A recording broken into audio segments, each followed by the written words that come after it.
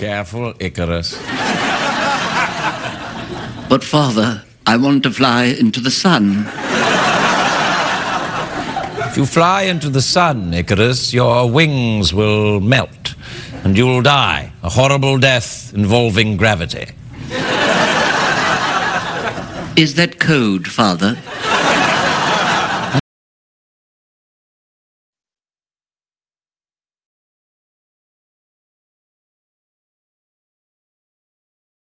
From the mouth breathers to the idiots, from TV to print, this is the Entitled Podcast Network, and this is Entitled Weekend.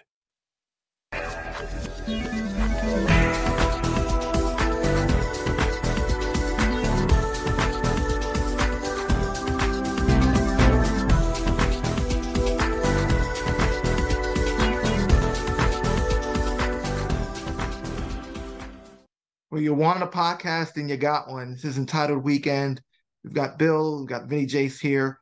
For the last 3 weeks, we haven't had a pod, and for good reason, because the team has just been absolutely horrendous and miserable. But here at the Entitled Podcast Network, we don't delve into negativity.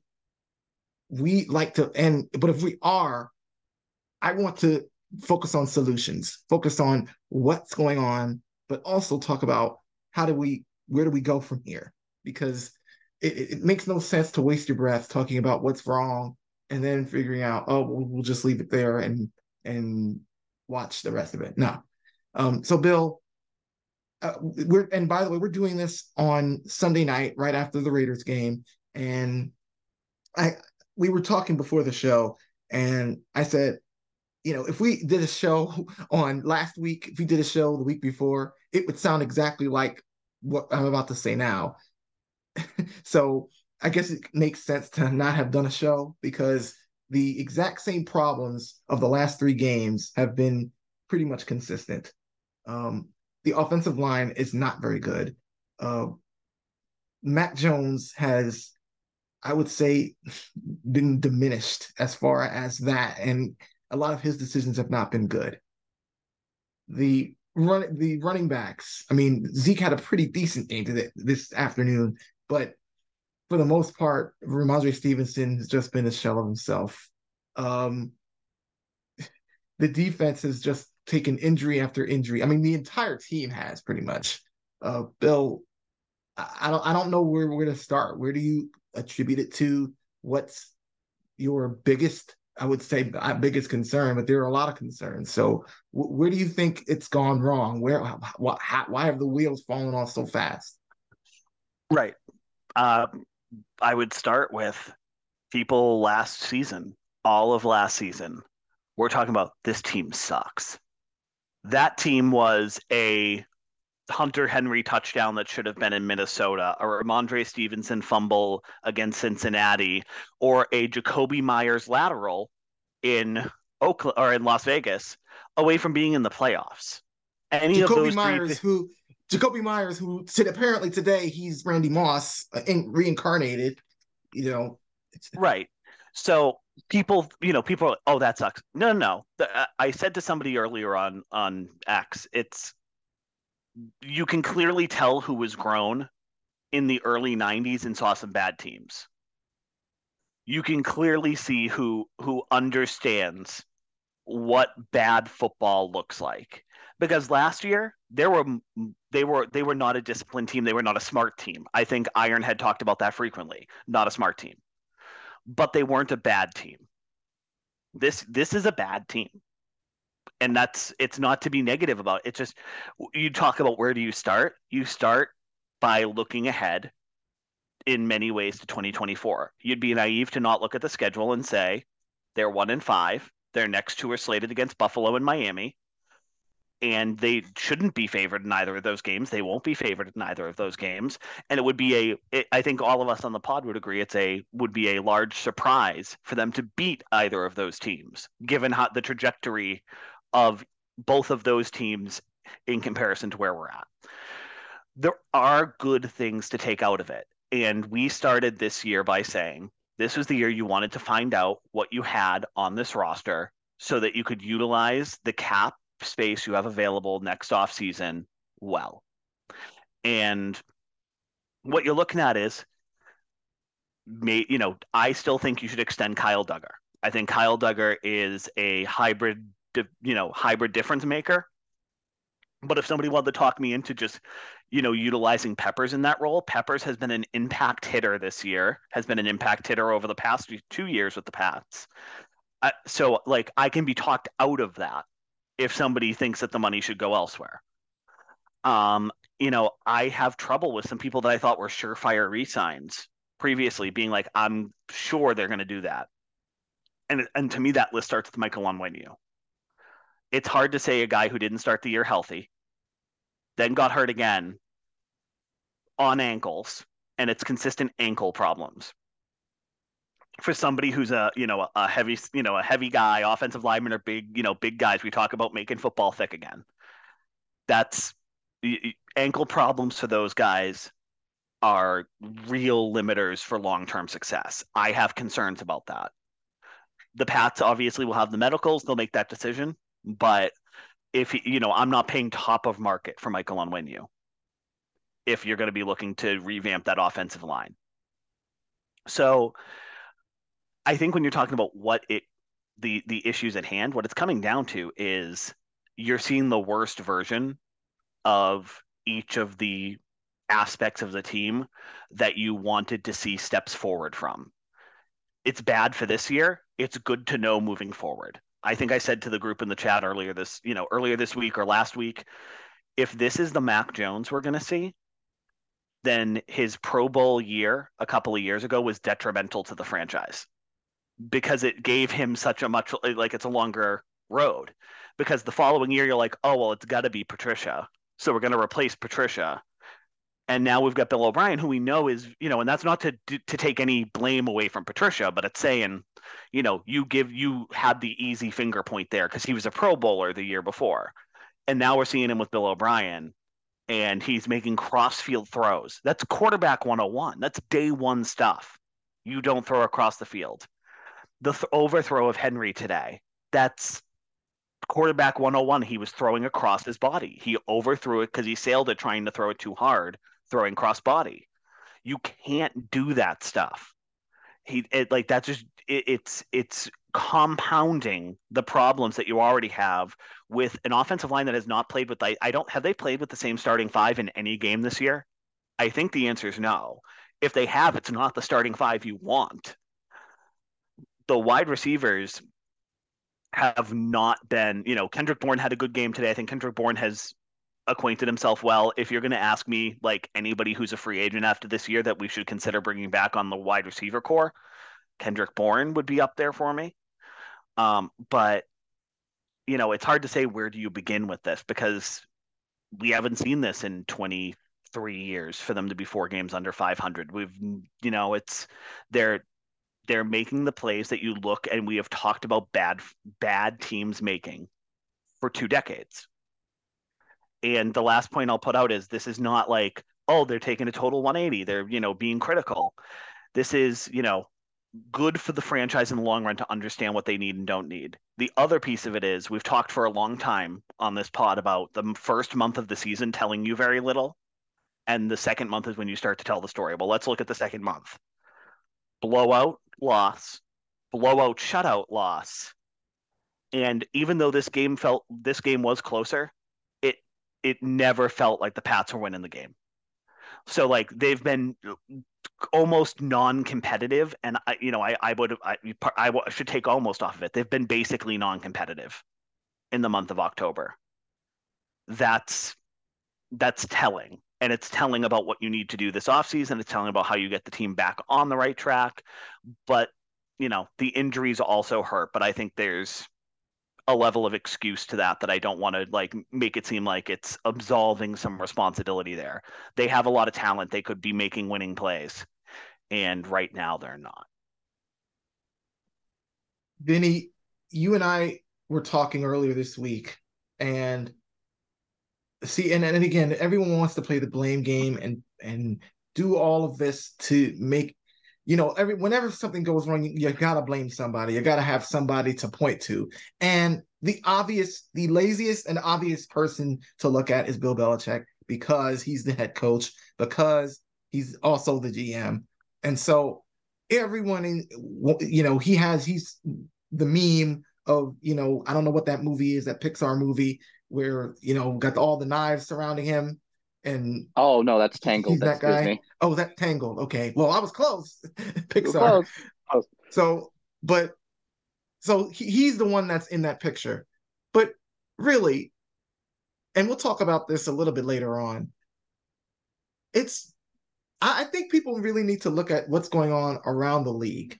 Because, first of all, injuries are not an excuse, but it just seems to me that injuries have been a real detriment to this season, because all of these teams in the league are, I mean, even the undefeated teams who lost today, both of them lost today. So I don't think there's really, maybe besides, I guess, the 49ers and maybe even the Lions at this point, who have really impressed me to say, okay, I think that's a team that could go far, because all of these teams have just not looked good. And mainly I say it's because of the injuries. And obviously you contribute that to the CBA and the NFL Players Association. But let's go back to the question at hand, Vinny. We were talking a couple of days ago about Robert Kraft. I'm worried about Robert Kraft because he talked to Jeff Howe a few days ago, and this guy, and it was said on the podcast on Entitled Town that he doesn't know a microphone he didn't like, and he did it again. Jeff Howe talked to him saying that he's frustrated, downright angry with success, and okay, that's fine, but then then Howe's alluding to Bill Belichick being at the root of the team's issues and that Kraft wouldn't shy away from change. Okay, what the hell does that mean, first of all?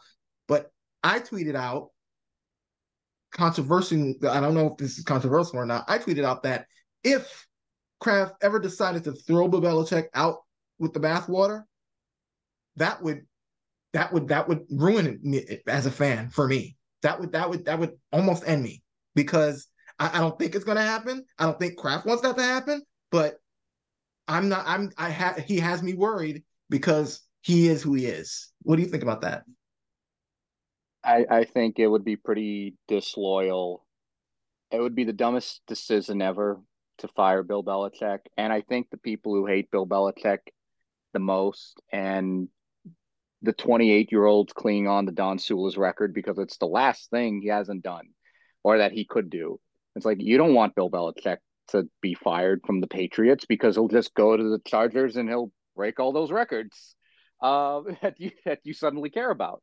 But it's also very disloyal because nobody talks about how after Brady walked out, Belichick could have walked out too. He could have said, I'm gone. All right, I'm going to go coach the Giants. I always wanted that job. I'll see you later. And he didn't. He did the honorable thing. He stayed with the franchise after Brady left, and he guided them through these years. And how is that how you're going to repay him after one horrible year out of 25? See you bye out the door. That's not, how do you even like rationalize that other than he wants to, as the last podcast said, he wants to sit at the cool owners table with Terry Paguglia and Jerry Jones. He wants the media to, he wants to placate the Felgers and the Maseratis and the Bedards of the world. It would destroy the team, and I think I think it would even hurt the haters too, because the only reason they care about the Patriots is because he triggers them. Belichick is here, he triggers them. Is Bill O'Brien going to trigger them? Is Ken Dorsey going to trigger them? Is Jim Harbaugh going to trigger them the same way?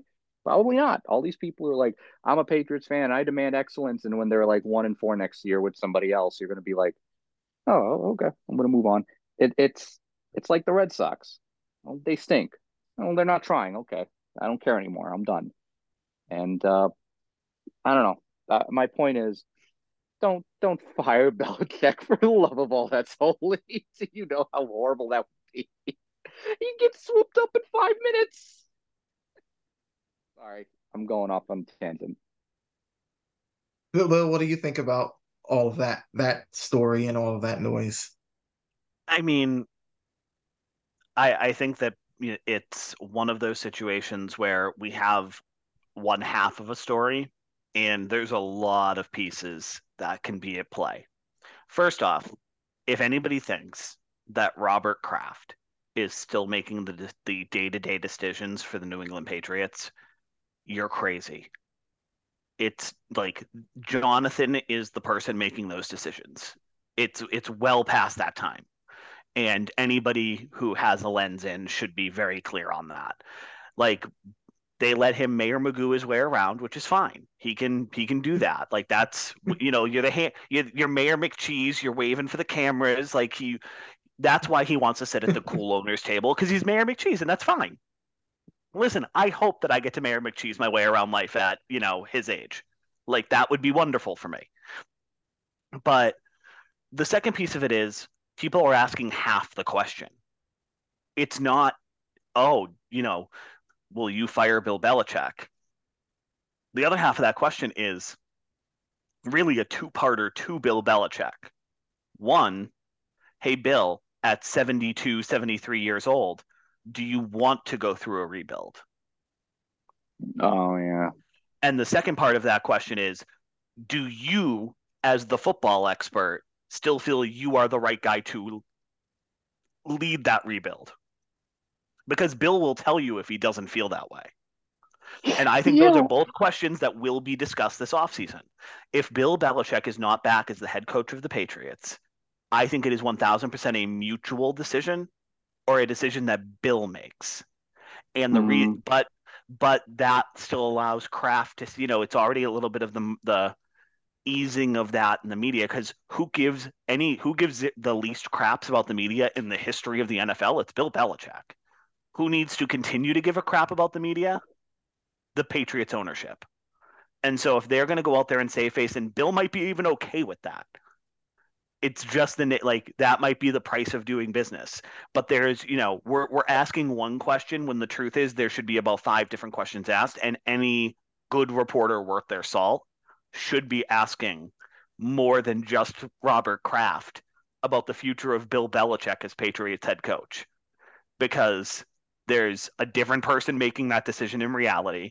And then there's the actual human being who could choose to retire, who could say that he doesn't feel like he's the right person to do it, or he's not retiring but doesn't have the stomach for a rebuild. And he's going to go off and he's going to coach one of these teams that's in a closer position to go out there and try to win, that is feeling like they just don't have the juice with the coach right now. Any of that could happen.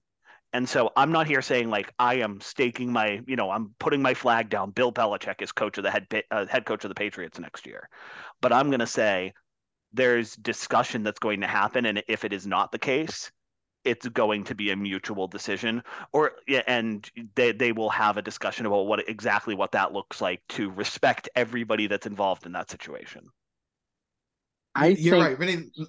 Well, Vinny, let me say this first because I think you're 100% right, Bill. But I'll say this: if it will be a shocker if there's a story that comes out that says that Bill Belichick was not aware of his employment or lack thereof, because then it would be an upset of epic proportions. And again, Absolutely. that would turn me left, and I don't want to do that, but and I don't think that's going to happen because I think he would regret that too, because throwing out you can't throw 23 24 years of everyone's saying. And again, what I find funny is about these Brady rump swabs who all of you idiots deflected to Tampa Bay for 3 years. You got your Super Bowl. You laughed at Bill Belichick, you suck. And the other 2 seasons, he got in the playoffs and didn't do much.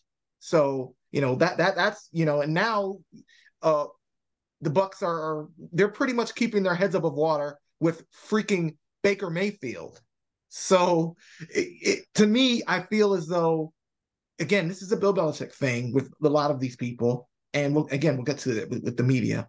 And I think that if something were to happen and if he wasn't aware of it, that would be an upset of epic proportions. So go ahead, Vinny. You go ahead and say what you think.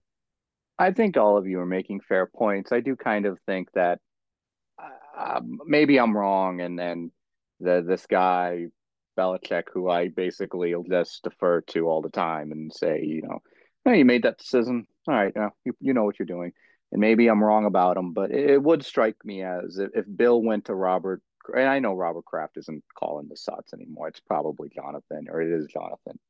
If Bill went to one of the Krafts and said, you know what? I don't think I'm the man for this.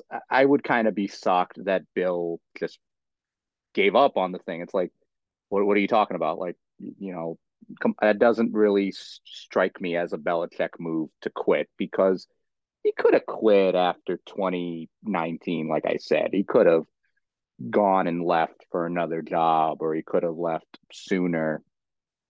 If I don't know if I don't think Bill wants to retire at this age, because I think from a psychological standpoint, I don't know the guy, obviously. Football is a love for him, and I don't think he wants to do anything else. And I think he wants to keep coaching. And I hope he'd rather stay in New England, because that's the place that, he has the most history with. And if Kraft is willing to be loyal to him, then I think in that case, now I'll turn it into Kraft's favor. I think Belichick owes him that loyalty to see this through. If that's understandable, if I'm crossing a line, let me know. I'm just like, it's the loyalty that bothers me. Yeah, I don't think I don't think that it's quitting or a lack of loyalty if he's, 72, 73 years old and decides it's time. 15 years ago, 10 years ago, he was talking about how he was not going to coach into his 70s. He said he didn't want to be that guy. And so he's changed, like we've seen him change his mind on that exact point before. What I think about is I was doing a walk with my wife recently, and we talked a little bit about Bill Belichick, and I was sort of like, I sort of want him to be able to enjoy his Hall of Fame induction. I want him to be in the right mind space for that. I want him to have the opportunity, if he wants to write a book about his life in football. I want him to be able to do that and have the mental faculty to be able to do so. How, no day is certain, but as you get older, days become less certain. And so, I just worry that right now, if he retires after this season, he's like 77, 78 before he's inducted into the Pro Football Hall of Fame. And I want him to be able to stand up there and give the speech he wants to give. Right, if he wants to write a book as a love letter to football, people that hate him would eat that book up with a spoon. Everyone would want to read that book, and I don't think there's a single person who wouldn't.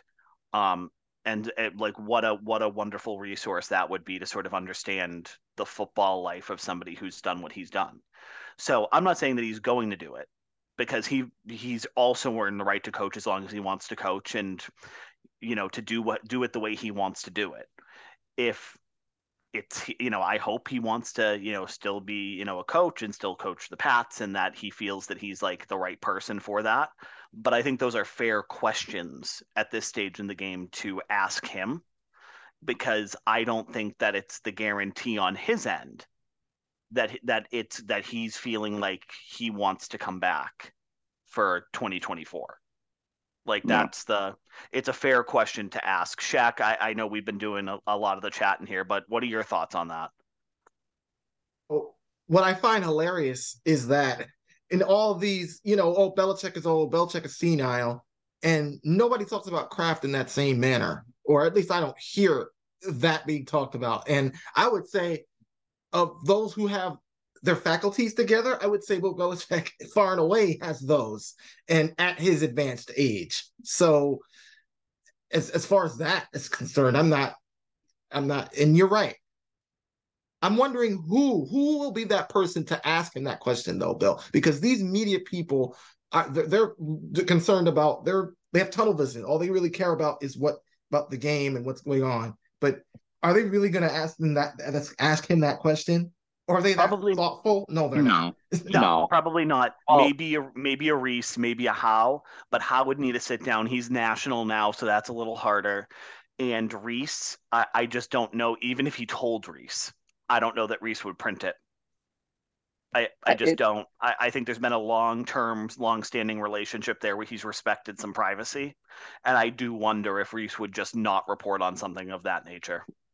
would you think less of Belichick if he gave the scoop that he was retiring to Greg Bedard? Would you think less of him? He would never do that. So I I know know. I'm that. joking. I'm joking. I'm joking.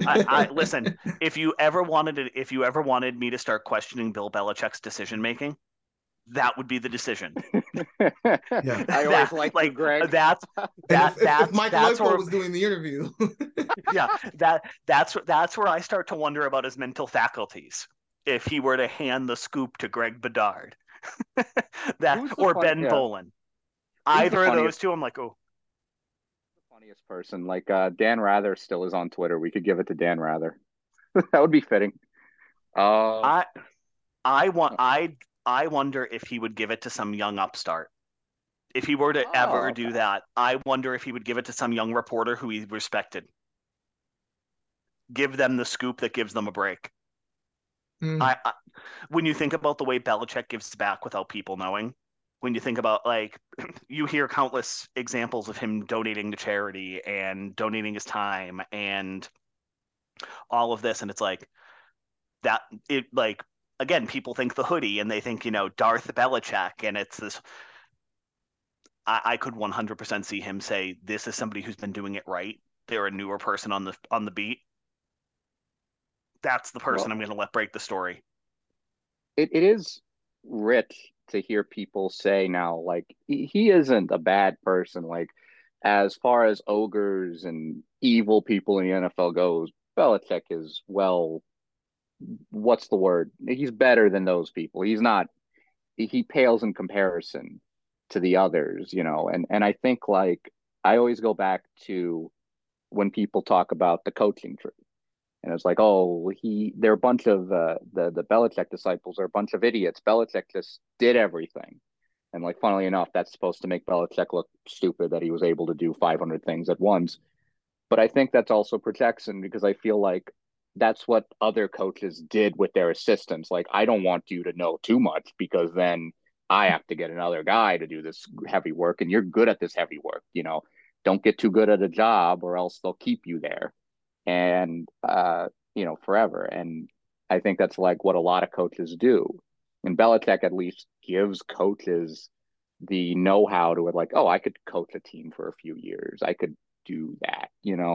And they do padding where they write other where they diagram other teams' plays by like paper. It's this horrible exercise that ruins people's like cycle. I wouldn't be able to do it. And like no other team does that. And I think Belichick does that not because he's a horrible person. He does that like, I want you to be prepared for your job. And also down the road, you'll get a job and you get to coach. And how does it reflect bad on Bill when those guys fizzle out? They come back to Foxborough, that he doesn't like do them a solid. And it's like, well, I have a professional relationship with this guy and I'm going to bring him back in. Like, there's no young upstart. I need a professional relationship to make this machine work, you know. But I'll yield the floor now. I'm sorry. Nothing to apologize for. You're spot on. There's this cycle of assuming the worst of Bill Belichick. That's Yeah. always been. And, you know, I shouldn't say always been, certainly since Spygate. And it's somehow it's stole playbooks. Well, did you throw away playbooks and leave them in an unattended area? Because I've seen players that saw a play call sheet fly out of somebody's wristband, pick it up and bring it to their sideline. Like everyone's looking for an edge.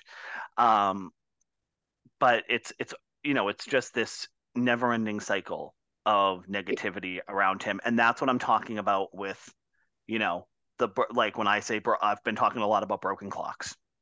people that have been saying Belichick is terrible, the Patriots are cooked for 12 years. But like during, and not just the Trent Dilfer, they're not that good anymore from that was 2014.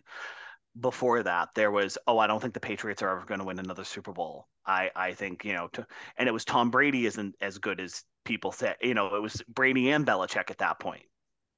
And now, it's just they've been making these same reports of like, this is the year we're changing of the guard that for 15 years, and we're finally getting to the point where, like, yeah, by nature and by the law of averages, they were eventually going to have a bad year.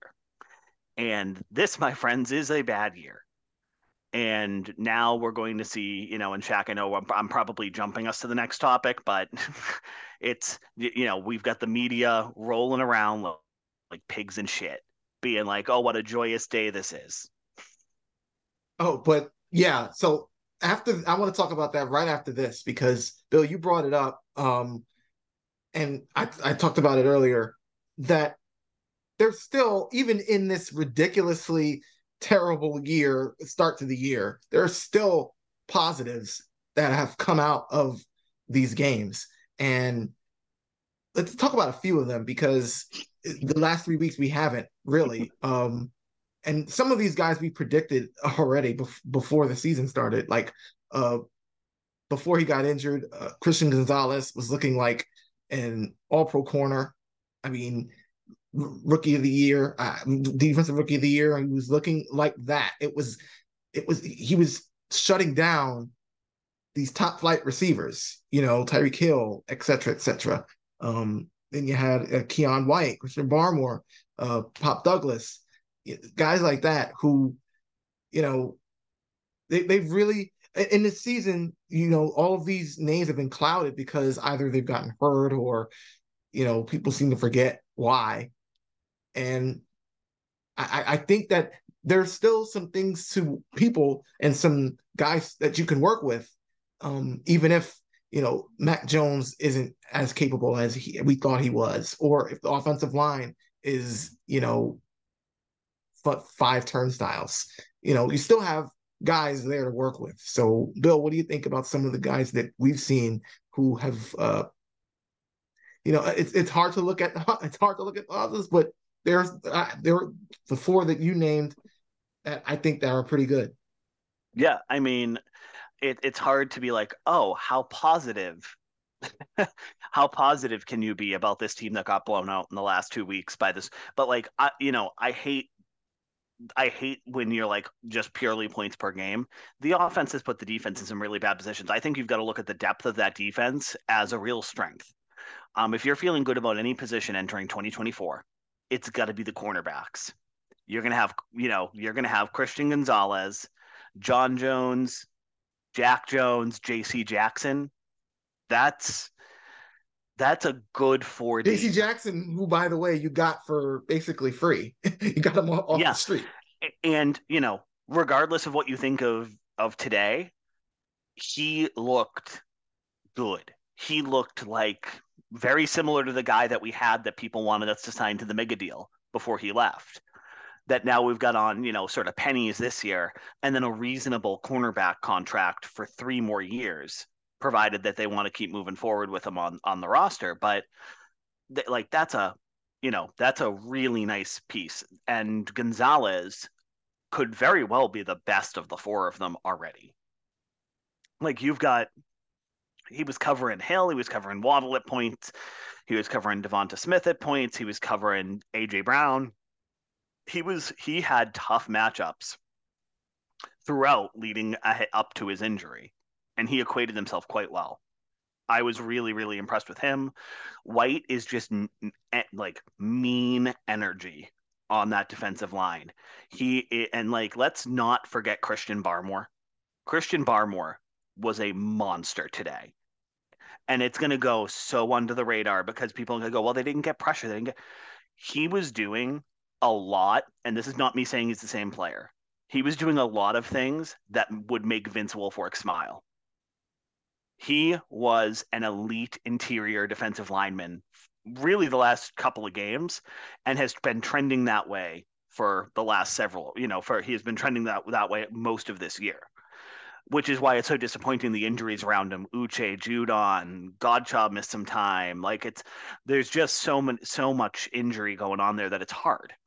But let's not sleep on him. Pop Douglas, as much as I hate agreeing with the people on Twitter, I think that there's a good point that he should see the field more once he's healthy. He gets open, he makes himself available to Mac, and Mac seems to have good rapport with him, where they're in tune. Where there's some times where it looks like he might not be in tune with some of the other receivers. So when you look at that and you look at how many people are under contract next year, there's a fair expectation that a lot of the defense can come back and play really well, and that there are some offensive people that are worth, maintaining that rapport with, keeping around, etc. So, Vinny, Shaq, what do you think? No, I think you're spot on. And I think we lost a lot of great defensive players this year, where I think it's safe to assume the cornerback position is just decimated at this point because of the litany of injuries we've been plagued with. And I think the defense has held firm, and the only times other teams have gotten one on us is if we gifted them a short field. In the Dallas game where we were run out the building, I think they only gave up two offensive touchdowns to Dallas. I think they didn't even give up a majority of the bleeding, and everybody on that defensive team could just come back and will probably be just as good.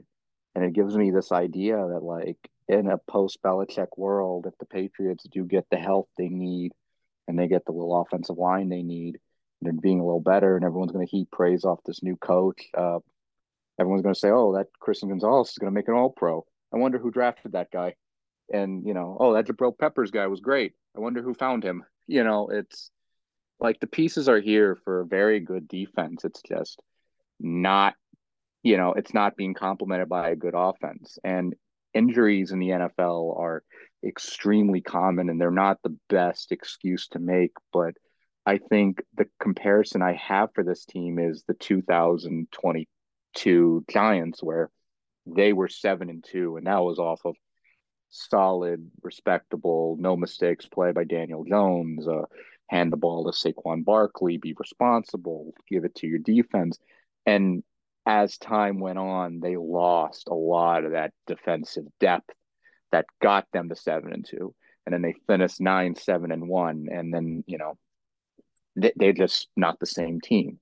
And that's probably what happened to the Patriots is they're just they just lost way too much to expect them.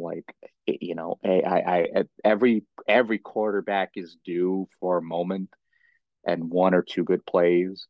I and Jonathan Jones is really good. He shouldn't allowed that long throw that Hoyer completed, but I like to think if the Patriots had Gonzalez and had Jack Jones and Marcus Jones, that maybe Hoyer wouldn't have got that long completion. And maybe we're talking about a win as opposed to, a 1-5 start. You know what I mean? But I don't know.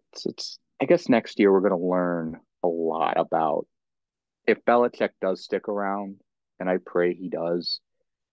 I understand it's not right to want to bull rush Mac out the door, but I would like a quarterback that can give up on a play. And because he missed Hunter Henry on that throw. Hunter Henry was open. There was a window. It closed when Mac realized it, I think. And he sort of realized it was over and throw the ball away. Instead, he tried to force it. And if he doesn't do that, the Patriots probably win because they kick a field goal. And I think we just need a quarterback that can quit on those plays. Just quit. Or okay, I understand you're not going to make the reads in time because you're not Brady, you're not human, you're human. But I was thinking man, I would kill for a Jacoby Brissett reunion right now. I would kill for that. I would, what's Gardner Minshew up to nowadays? And you know, uh, I don't know. It's tough, man. And Ramondre's not. He looks like a different person now. He looks all out of sorts. He was everything for us on offense, and now he's nothing. And Ezekiel Elliott is not lost. He looks better than what he was last year. It's just we're not allowed to optimize him anymore because of the limitations. And I know I keep going on, but I promise you I have a point. Juju Smith-Schuster, I was so excited for, but everyone is talking about like how he's been terrible. And yes, he has. He hasn't. Hey, he didn't play because he got concussed. His knee didn't explode, so I wouldn't take a victory lap yet.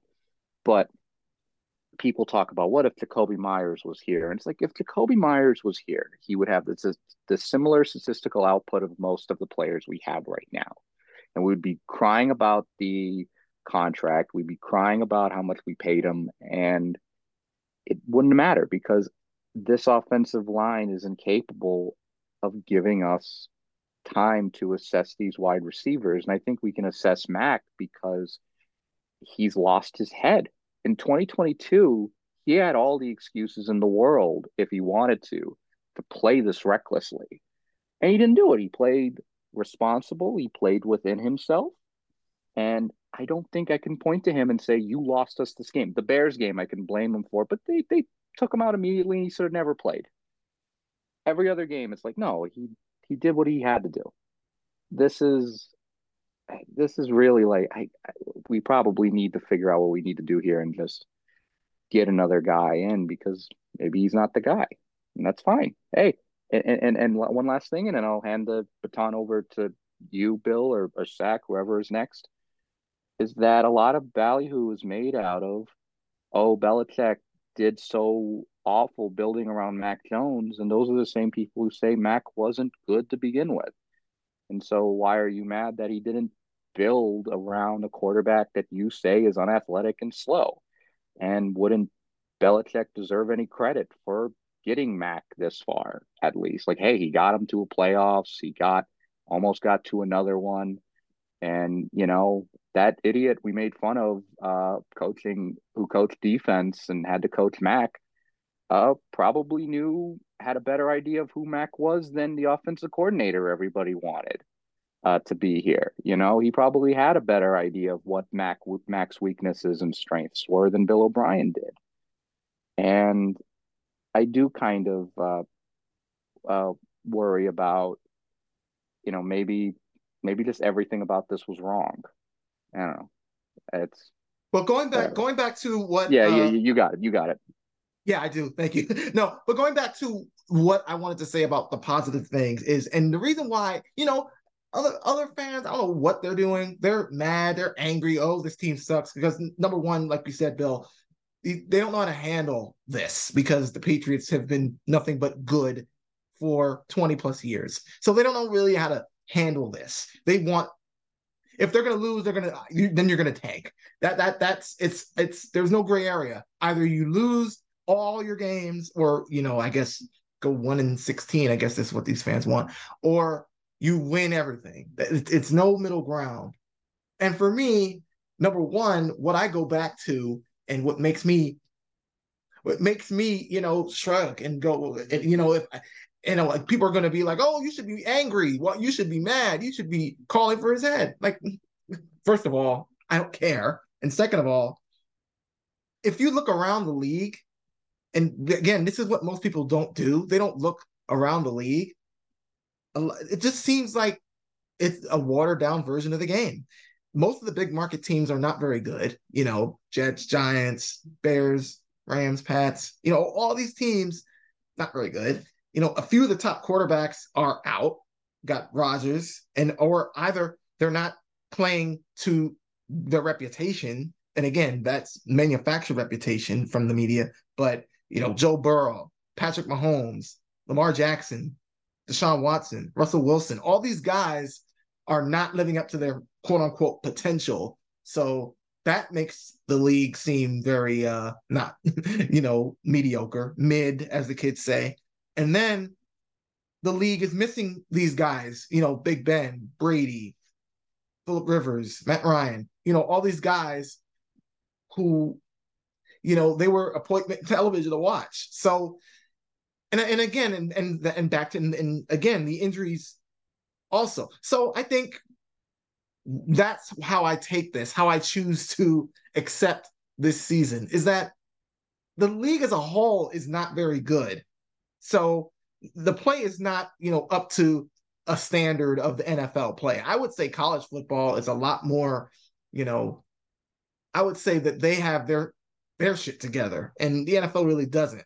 And so to me, that's where I'm going about this entire season, and how I feel about these games. And so everybody's reacting and everybody's going crazy, but I don't really care about it, because it's just, again, we as a fan base have seen 6 championships, and teams, and the Bills are begging for one still, even after all the division success. So to me, it's like, this season is whatever to me. It doesn't. It's like, it's a water under the bridge for me. It's like it's the scenario that people last year were acting like 8-9 was 1-15. 8-9 was a 1-5 start, and that's it's people are it's I don't blame them necessarily, but it should remind people that you've had a long stretch of time, for many people their entire lives, from birth to legal drinking age, of being able to just roll up and say the Patriots will be a good football team. And it made people forget, like, the Brady Belichick era broke the concept of parity in the NFL. What you're seeing is real parity at this stage in the game. I mean, you're seeing, like, yeah, the Pats are a bad team this year, but you're also seeing the Jets just beat the Eagles. The Browns, with their backup quarterback, just beat the undefeated San Francisco 49ers. Like, this is a year where you're seeing like what the league wanted the free agency world to be is now coming into play. The last thing I want to say before we pivot to the media side of this, Shaq, is just looking ahead to 2024, and looking at, like, the big thing is quarterback. The free agent quarterback market is not good. That's not where you're finding your solution here. And they're not a team that is in a position where they should be paying big dollars to a quarterback, because honestly, right now, I think we can all agree they're not just a quarterback away. So you need to put the money into other positions so that you can develop the quarterback. So I think that you very much have to either identify a quarterback on this roster that you feel comfortable rolling out next season. And I think we're all in agreement that doesn't sound like Mac at this stage in the game. And if that, barring that, you have to be prepared to draft your quarterback. So if Patriots fans are ever going to be paying attention to college football, this is the year to pay attention to college football, because your starting quarterback next year could very likely be out on the fields on Saturdays right now. And you want to look at, like, who you want, make your informed decision, because it's going to be that spot that, like, the Bills were in for 15 to 18 years, where they were drafting a guy and thinking it was the guy every time. Like, this is a hard thing to do, but keep going in. And if if the Pats are going to be one of the bottom few teams in the league this year, they're going to have a pick where they're in the position to do that. Or they're going to tell you they're not going to be competitive in that next year, or they're not expecting to be, and they're going to draft, like, best available player to help restock and rebuild that roster. So, it's just, this is what people were acting like when it was 8-9 last year. And that's why podcasts like ours exist, because it's entitled weekend, and people were entitled at 8-9 acting like it was 1-15 or 1-5 start. And here we are. We're at 1-5, and you can't bottom out worse from where you went last year, acting like that was the worst team you've ever seen. I saw bad Patriots teams. A lot of us that are on the pod have. Now you've seen bad. Let's level set. I predate this. I was what, 25. I'm 26, so I predate sadly the Dick McPherson years, but it's hard because people just say, "Oh, bottom out. If you don't have the quarterback, bottom out." I was like, "Well, do you know how easy it is to randomly win a football game? Just, oh, I woke up today and we won, and now we're 3-13, and we don't get the quarterback we wanted." And even if you do get the quarterback you want, like the Jaguars have the quarterback, they have Trevor Lawrence, and he's good, he's fine. It's just they're not doing right by him. They're it's very helter skelter, and it's kind of a mess, and it's not a guarantee. And football is not like basketball where you can kind of tank and get a clear vision. It is a very messy game where you don't really know until you're there, at the end of the year, what you can take away.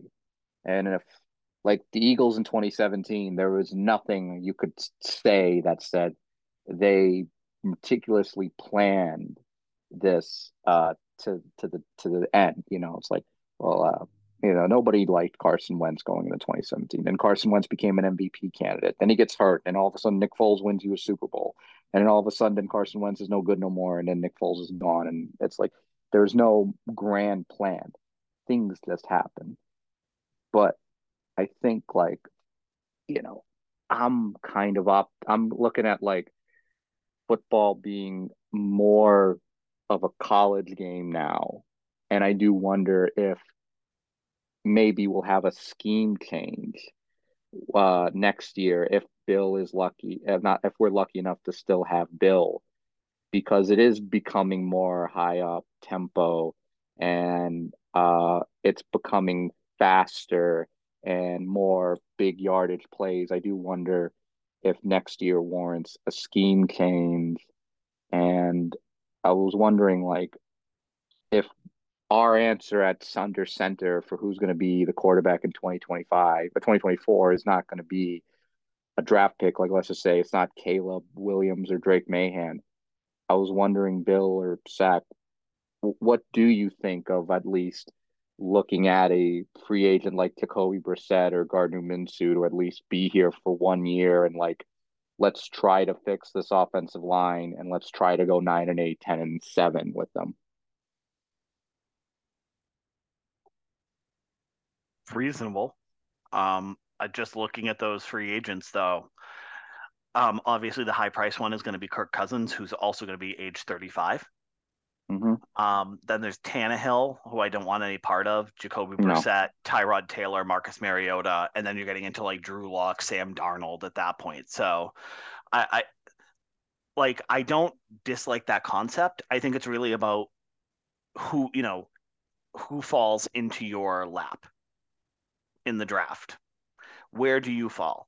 Because right now, like, it's real. Like, I think how the Chicago Bears feel about Justin Fields is going to tell you a lot about what quarterbacks are going to be available for the Pats.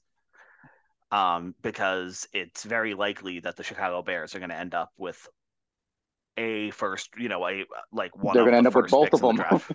They They're going to get could. both of them. They could, especially with Fields going down today. Yeah. But other piece of that is, how do y'all feel about Justin Fields? Not good. But I think that, it's that whole thing. Are they going to take best available player, or are they going to fall in love with a quarterback in the draft? And that'll tell you what they're going to do there, because somebody's going to have to be under center. And I don't think that person's on this roster. Mm-mm. Like, hand the keys over to Will Greer and see what you got at some point. Bailey Zappi has had an opportunity and is not the guy. Malik Cunningham, I like his athleticism. You could certainly give him a larger look, but I mean, the limited snaps today were not exactly inspiring. But still need to see more, because that's somebody you can't blame when, nobody blocked on the play where he held the ball back and it just 4 Raiders surrounded him. So it's, you got to give some grace there. But like right now, if somebody asked me, you have to make the decision today as the starting quarterback for the Pats on their roster, and this right now, no. No. Next year, not. I don't think with any confidence. But let's not derail too much, Shaq. I know you wanted to jump to the our wonderful friends in the media, as Jim Nance would say. Yeah, hello, friends. You're about to lose your jobs, and I don't think they realize that yet because it's really funny. I the last 2 weeks I've seen, so many stories. I mean, we don't have time to get through all of them, but it's the usual suspects, and it's also a few people that you wouldn't expect. But again, we don't have time to list them all. But it's just the fact that they're all ready for Belichick to leave. They're all ready for the whole thing to blow up. And again, if he leaves, you're losing your job. Like what I said in I was talking to our buddy Sal, and I said the train is coming and they don't realize it. It's coming right for them. They're standing right in the middle of the railway, and it's gonna hit them, and they're not gonna know. I just that is what's also giving me, it's making my heart grow 3 sizes too big, like the Grinch, because if it does happen, and if Belichick does leave, they're all going to be irrelevant. Nobody's going to want to pay attention. Nobody's going to want to pay any attention to them. So to me, I say continue exposing yourselves as, the losers that you are, because you are losers. And also, what I find interesting about Bill Belichick, and again, it's the usual tropes of, oh, Belichick without Brady's not good. Belichick without Lawrence Taylor is not good. Which I mean, these fantasy games are so hilarious to me because nobody talks about Joe Gibbs, nobody talks about Andy Reid, nobody talks about all these guys, but it's always Bill Belichick. So, Bill, I find it hilarious. What about you? I think it's exposing especially the guys like midget Andy Hart, and all these guys who, again, they don't realize it. It's coming for them.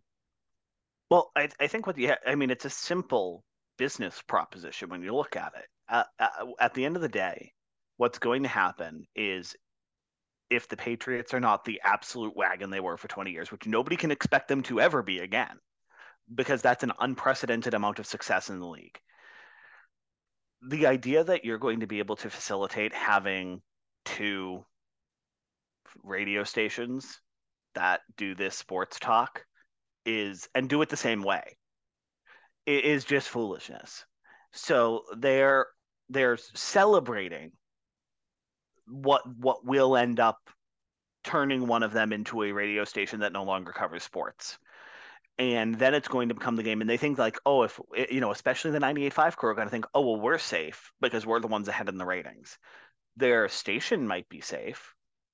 But if you think that, the winner is not going to poach the talent they like from the other and get rid of the talent that they feel they could upgrade on their own station, you're crazy.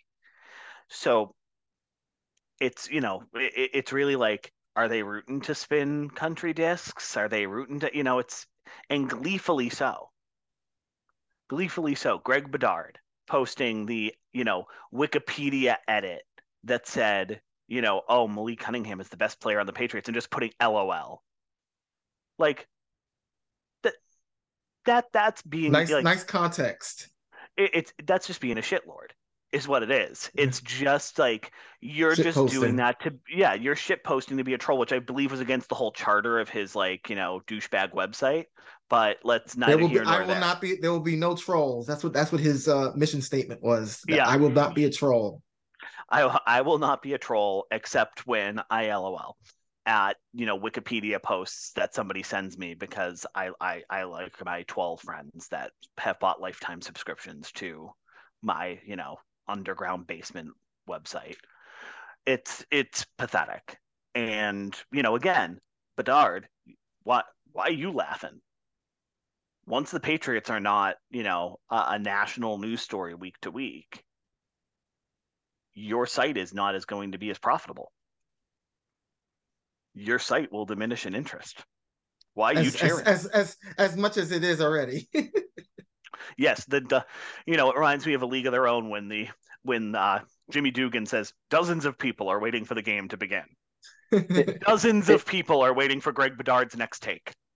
It's amazing that like Bedard, who spent his career on the 98.5, dancing for Felger, thought he could have his own venture when the only reason he thought he could have his own venture is because the Patriots were this dominant figure, this dominant, media lightning rod for 20 years, and I think like a lot of the famous media people we can name in this town, we can just pinpoint to who they covered. Bob Ryan covered the Celtics, Peter Gammons, the Red Sox, Dan Shaughnessy, the 86-year drought with the Red Sox, and he pivoted to the Patriots. It's one, racket after another. And I think we're entering a period where, yeah, the Celtics are good, but I think there's not a lot of rackets anymore for these media people to really glom onto. And like the arrogance Bedard had of like, oh, I'm gonna just make my own sports journal, and now he's hemorrhaging money and readership. What's gonna happen to you? You're gonna go back to 98.5. You're gonna go to Hot Takes Boston. You're gonna lose everything. And when does the Boston Globe wake up and say, oh, just like the New York Times, we don't need to cover this. We don't need sports. It's a joke. Yeah, well, no. Once it happens, because he's going to say, "I don't give two fucks about the people that I employ." He'll just spend more time on 98.5, and it'll go from Fat Fuck Friday or whatever his special is on 98.5 to Massive Man Monday and Titan Tits Tuesday. And just every day of the week will be some other reference to how he's fat. Yeah. And that's not me even mocking his. That's what 98.5 publishes it at. It's like Big Boy Tuesday or something in reality. Yeah. And it's literally them, like it says "Dance for Me, you fat clown" is basically what they title the Tuesday with Greg Bedard. And so it's like that's what he has already reduced himself down to.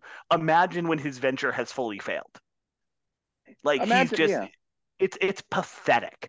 And it's these are the people who are like, oh, the Patriots are now sad. And it's like, no, you know what's sad? Being so desperate for either money, attention, or both that you go onto a show that's going to just make you into some sort of court jester, and they're going to talk about your size after you were promoting the Awaken 180 for so long and still call you fat. And you're like, oh, yes, please give me more of that. I love being your clown. Like, that's just pathetic. That is reducing yourself to a level that no human should have to. And that's like, when I talk about that, I actually go from anger at Bedard to straight up pity, because that is a sad, sad little man. And it's, I guess, if Felger and Maz are right, not so little. Yeah, well, Felger and Maz, the pitchforks will never come for them. Sadly, they'll be godfathered in, but everyone else around them won't be. Well, I don't know if they want to make any more commentary on who steals cars and who doesn't. Maybe the pitchforks will come for them. I know. I hope that happens again. I know exactly what you're talking about, but Maz still kept his job. That's what kills me.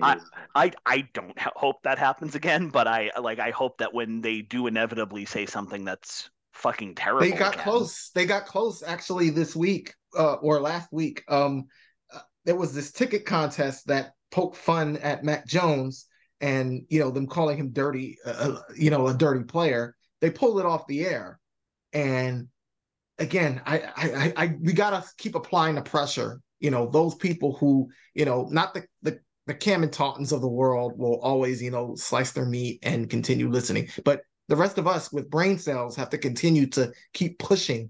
And I don't think this would have happened if not for, I don't know who it was about, but I'm sure it was somebody who noticed how crappy it sounded, because, you have small Jim Murray, talking about, oh, I wanted to take it off. Oh, I'm, what did he say? I'm looking at this. He said something about. Like in his youth, he would have cared more. Yeah, he would have cared more. If I was younger, I would have cared more. Fuck you, dude. You have everybody and their mother on block on X. So please. Yeah, it's such a great town. Hey, remember when Mark Daniels said 2 weeks ago about Jack Jones? Was it 2 weeks ago where he said, well, it was Jack Jones, right? He said, "Oh, I'm surprised for all those surprised that he's wearing a suit. He did just come out of a courthouse." It was Jack Jones he said that about, Yeah, right? Yeah. because only athletes who wear nice suits when they're coming out of court.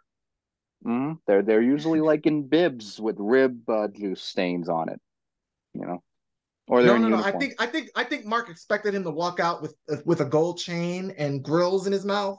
That's what I think. Oh, looking like Flavor Flav. That's Yeah, what he thinks. exactly. That's exactly what he was thinking. Yeah. Yeah. Well, again, they're all just tools for their entertainment. Like, they're not people. They're tools for the entertainment.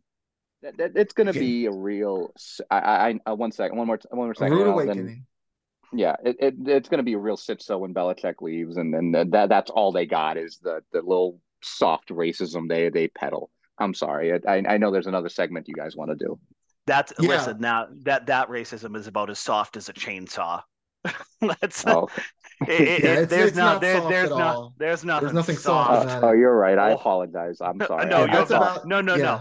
You're good. You're good because it's we tap dance around these topics and it's easy to do, but like woof. Yeah, they everybody says thinly veiled. No, it's I not thinly veiled. It's as thick as Cam and Taunton's slice of meat that he's cutting in everybody Market in Basket.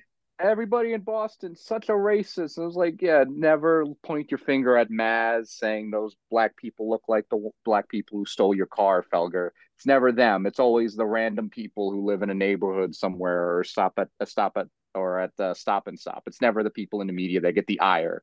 It's just all yeah. these unruly people. Yeah, Shaq, I know you wanted to pivot to speaking about, talking about these players as the people they are. I know there was somebody you wanted to hit on. Yeah, I think we would be remiss if our last segment was not dedicated to a guy who is retiring, and it came as actually a surprise because I didn't think that he was, but Jamie Collins. To make it a 6-point game. Look at Collins leaping over that. Of course, the ball would be in play now under the new rules, but it's out of bounds. Long jump at the combine. Look at this. We first saw this with Cam Chancellor, I believe it was, with Seattle in the playoffs maybe a year ago. If he makes contact with any of those offensive linemen, then I think it's a foul. But since he cleared everything, which of course he can do. Yep, he's a one of again, a Belichick draft pick who there are a lot of people who are like, oh, Belichick sucks at drafting, but I guess this guy doesn't count. Yeah. I mean, Jamie Collins, I few people have played this game and made an impact to the extent where rules have been changed. People talk a lot about the Brady rule and it's really the Carson Palmer rule, but let's not get it twisted. But there's few people who have had legitimate rules changed on their behalf. Jamie Collins was too athletic for the National Football League. Really? You feel? Yeah, he was too athletic. He legitimately leaped over players. Oh, okay, Yeah. okay. And okay. it would block field goals to the point where we saw the penalty today. Just the Against fact that against Adam Vinatieri, he did it against hurdles the center. Yep. And now you can't even leverage off of another player, which they've had to make rules that safeguard around that because Jamie Collins revolutionized how you play that high linebacker position when trying to block a field goal. That's the testament. Forget champion, good human, legitimately, happy for all the success that he had. The game of football will never be the same because of Jamie Collins.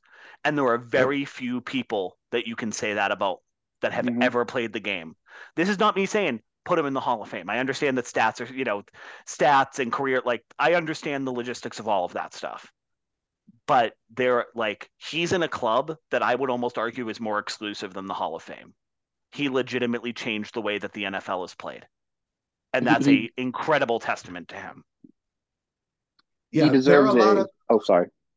no, I was gonna say there are a lot of unique things about how his career really played out. But the craziest of all is they only paid $6.5 million of his $54 million career earnings. It's about 12%. He made over $1 million per game for the Lions and the Browns, but only about $82,000 a game with the Patriots. So, I wouldn't be surprised if he came back in November because that's how much, and playing him for pennies on the dollar. Cheap Bill at it again. Cheap Bill. Yeah, I love how it was cheap Bill, and it was never like, oh, maybe ownership didn't give him enough money. It's always Bill loved the penny pinch. Yeah. But I mean, what more can you say for somebody who played the game right, was a really good human while in the league, had such positive energy. You could tell by the way his teammates were talking about him once he announced the retirement, how special he was to them, and then literally changed how you play the game of football. There's nothing else that I can say that can say more than what he put out on the field. Like, what a tremendous career, and congratulations to Jamie Collins on, I'm going to knock on wood as I say it, but getting out of the game with his health, being a champion, being a game changer, and doing what few people ever could. I want to apologize when I said really, because I misunderstood when you said he was too athletic for the NFL. I thought you were saying like he was ahead of his time and the league didn't know what to do with him, and then he got drunk. I apologize. I don't mean to sit on Jamie Collins. I liked him a lot. You weren't. No, you weren't. And part of that is part of it is like he was a prototype for a lot of what you see from really talented linebackers today. And part of that is that's why Belichick knew how to use him and others didn't in his career. I think it's more in vogue now, and more coaches have an understanding of how to utilize an athletic linebacker like him. But, that's part of why he's successful, is he was sort of the first of his kind. He was a bit of a trailblazer. And that, again, speaks to changing the way the game is played. He was super athletic, and I'm ashamed to say I didn't know how much he meant to the Patriots, because in hindsight, I sort of looked at Kyle Van Noy and said, this is exactly what Jamie Collins was doing. And like being this sleek, like very slim, fast, athletic linebacker. Because I never really paid attention to those. I always paid attention to, like, on that 2014, Chandler Jones and Dante Hightower caught my eye. But Jamie Collins being able to cover running backs on wheel routes, being able to also double as a cover in the linebacker formation was something that I enjoyed from him. And I know we're stressed for time, and I'm really sorry to ask another question that stretches all of our time here. Would you give him a red jacket? Sure, because of what he means to the grand scheme of the Dynasty 2.0, and also considering that he was the first player drafted in 2013, along with Dante Hightower. And, I would say for most of his time with the Patriots, he was, again, and like Bill said, he changed the rule. So to me, I think that means a lot.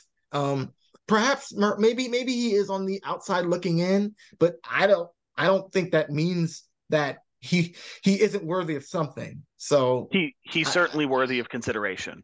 He's certainly worthy of consideration there. Put him in for a vote. Put him for a vote and let the fans decide. So can I just lock in? Should go in before Bill Parcells. Everybody should go in. Add another person.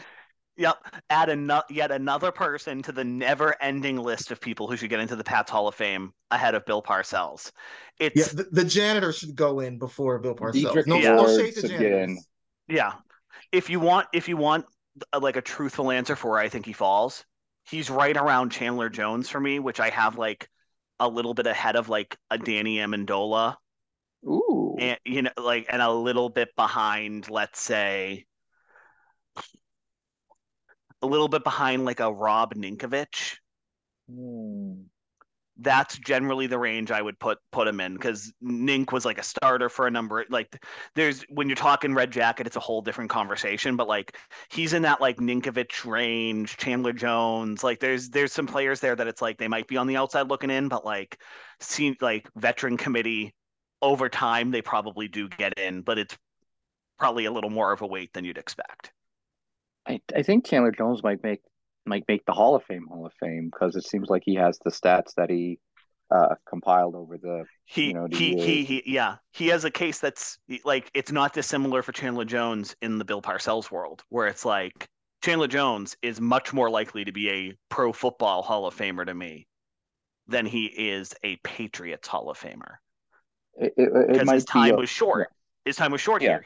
It was 4 years, I think, which is exactly how long Parcells was here, and some major contributions, and so he's ahead of Parcells, but that's generally the range I have, like, but he's definitely, I would almost put it like more likely to make Pro Football Hall of Fame than Pat's Hall of Fame. Yeah, and deserved. No, he became better. He was a monster in Arizona. If you watch his film in Arizona, absolute monster. Also wishing him well. Right now with the mental health things that seem to be going on for him, all well, regardless of, and not trying to diagnose anybody on a podcast, just saying, whatever's going on for him, I hope he is well, and I hope the people around him are safe and well, and I hope continued wellness for Chandler Jones and those around him. Yeah. So thanks, Jamie Collins, for all of your efforts as a Patriot. And I think that's a good way to end the show. We'll be back eventually. Hopefully we'll be back next week if the Patriots win. I guess I'm just kidding, but whoever asked for a podcast, you got it. So Vinny is at Sailboat Studios. Bill is at the Fibbo 624. I'm at Atomic Dog 5150 and at Entitled Weekend. You can email us at entitledweekend@gmail.com. And until next time, turn the heck off your radios, slugs.